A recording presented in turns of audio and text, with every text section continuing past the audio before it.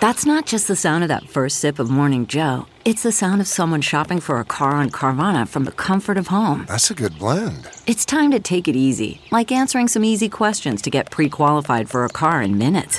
Talk about starting the morning right. Just like customizing your terms so your car fits your budget. Visit Carvana.com or download the app to experience car shopping the way it should be. Convenient, comfortable.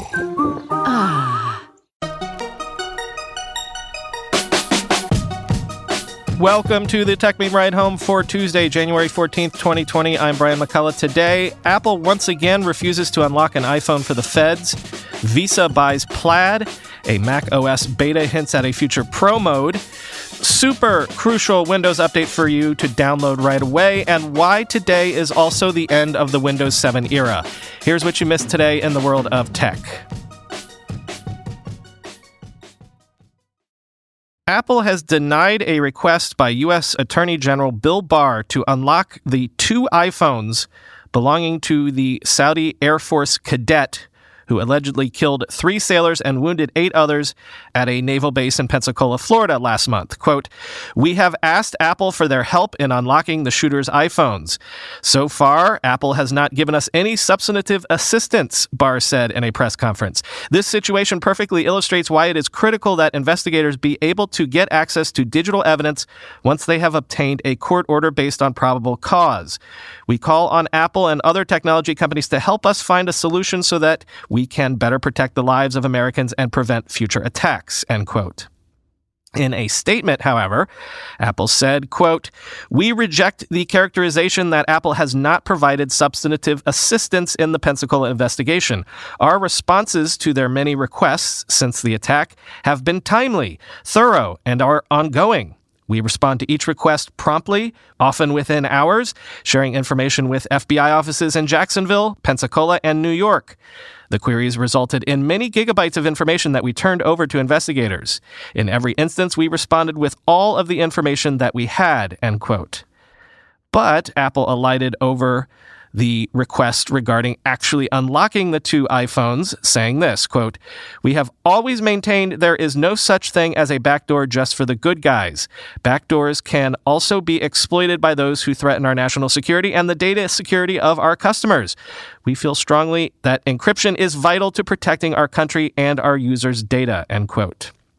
Quoting BuzzFeed News, "This is not the first time that Apple has squared off against federal law enforcement in defense of its users' privacy, arguing that agreeing to such a request would require Apple to build a backdoor around its fingerprint-based encryption and set a dangerous precedent.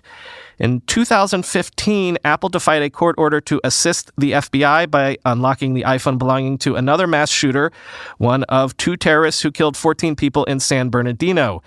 In that case, the standoff was resolved after a private company working for the FBI found a way to unlock the phone.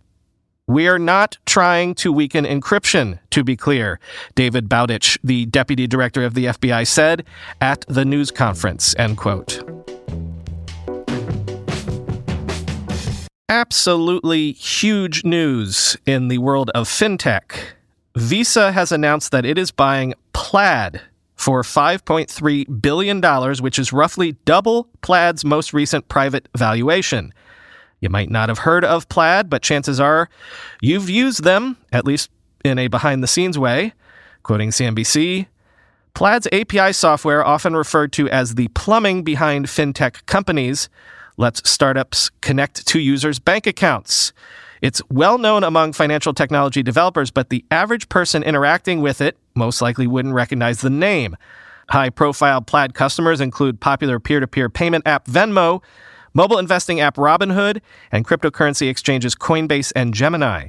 As of December, Plaid said 1 in 4 people in the United States with bank accounts have connected to the fintech company through an app. Visa and rival MasterCard were early investors in the startup, along with the venture arms of Citi and American Express," end quote. Plaid's last investment round was a $250 million Series C in 2018 that valued the company at $2.7 billion. Rumors are that the price reached the level it did because MasterCard was also bidding for Plaid. Several people on Twitter said what Justin Paterno said here, quote, "Plaid and Visa deal makes sense, Plaid has an existential threat from banks turning them off and not supporting them. Visa has an existential threat from wallets like Venmo, Square, end quote. Quoting CNBC one more time, in a call with investors Monday, Visa CEO Al Kelly said Plaid has seen a compound annual growth rate of roughly 100% since 2015. Kelly said the deal was, quote, a long-term play and would position Visa for the next decade. It will help expand the company's total addressable market and relationships with fintech companies, as well as boost Plaid's growth, according to Kelly, end quote. Epic says its PC game store, which also serves as Fortnite's launcher, has 108 million users and has generated $251 million in third-party game sales since its debut in December of 2018. If you were to add in the Fortnite revenue also generated on the store, total sales in the game store would come to $680 million. Quoting The Verge, Epic says it's kicked in $23 million in coupons and discounts toward game sales, and it's also given away 73 titles as part of its free game program, with more than 200 million titles claimed. The company plans to keep up the program as well, and it's announcing today that it's extending the free game giveaways through 2020. Yet Epic has a long way to go if it's to truly compete with Steam, the leading PC game marketplace, and the primary storefront Epic is trying to compete against with its more developer-friendly 88/12 revenue split. In 2017, Valve is estimated to have earned more than $4 billion in revenue for just game sales, not including microtransactions, downloadable content, and expansion passes and other digital goods, end quote. Epic also released a list of the 9 most popular titles thus far in the store, though it didn't release any actual sales figures, and it's sort of unclear if these are listed in order from most popular to least, but the games are as follows: World War Z, Borderlands 3, Untitled Goose Game, Metro Exodus, Control, The Outer Worlds, The Division 2, Dauntless, and Satisfactory. 9to5Mac has found code inside of the macOS Catalina 10.15.3 beta that might hint at a future Pro mode, which would boost performance on Mac laptops in certain situations. Quote, some strings mention that apps may run faster, but battery life may decrease and fan noise may increase, and fan speed limit overridden when the Pro mode is activated. All these strings are directly related to the macOS power management system. We think that it will be possible to temporarily improve the machine's performance by ignoring some restrictions to save energy. The internal fans will run at a higher speed with Pro mode, probably to avoid thermal throttling issues. Similar to Do Not Disturb, Pro mode is supposed to be automatically disabled by the next day, end quote. No word beyond speculation about when this Pro mode might be made available to users. One would suspect that it would only work with models that have the new thermal design Apple introduced with the 16-inch MacBook Pro, but MacRumors got an anonymous tip that said that the Mac Pro will also get a Pro mode for improved thermal performance.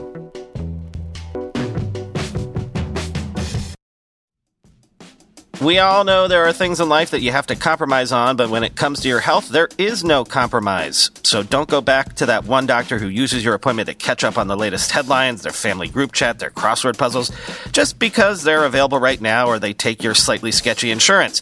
Instead, check out ZocDoc, the place where you can find and book doctors who will make you feel comfortable, listen to you, and prioritize your health. And you can search by location, availability, and insurance, so literally no compromises here, because with ZocDoc, you've got more options than you know.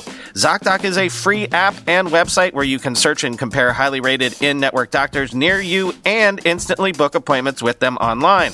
Once you find the doc you want, you can book them immediately, no more waiting awkwardly on hold with a receptionist. And these docs all have verified reviews from actual real patients. We're talking about booking appointments with tens of thousands of top-rated, patient-reviewed, credible doctors and specialists. I have personally used ZocDoc to find a podiatrist when I needed one for the first time ever in my life. Go to ZocDoc.com/TechMeme and download the ZocDoc app for free. Then find and book a top-rated doctor today. That's ZocDoc.com/TechMeme. ZocDoc.com/techmeme. ZocDoc.com/techmeme. When you go through airport security, there's one line where the TSA agent checks your ID and another line where a machine scans your bag. The same thing happens in enterprise security, but instead of passengers and luggage, it's end users and their devices. These days, most companies are pretty good at the first part of the equation where they check user identity, but user devices can roll right through authentication without getting inspected at all. In fact, 47% of companies allow unmanaged, untrusted devices to access their data. That means an employee can log in from a laptop that has its firewall turned off and hasn't been updated in 6 months. Or worse, that laptop might belong to a bad actor using employee credentials. Kolide finally solves the device trust problem. Kolide ensures that no device can log into your Okta-protected apps unless it passes your security checks. Plus, you can use Kolide on devices without MDM, like your Linux fleet, contractor devices, and every BYOD phone and laptop in your company. Visit Kolide.com/ride to watch a demo and see how it all works. That's KOLIDE.com/ride, Kolide.com/ride. We're going to wrap up the show today by talking about PCs in general, and then Windows more specifically. But first, the PC front. After years of bad news with declining shipment numbers worldwide, Gartner and IDC are both estimating that 2019 represented the first full year of PC growth since 2011. In fact, the PC market grew in Q2, Q3, and Q4 of last year, following 6 years of quarterly declines.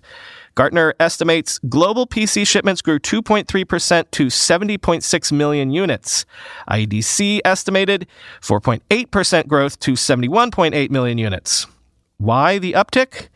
Well, it seems like the bets on dual-screen devices and 5G-capable machines are paying off and exciting people.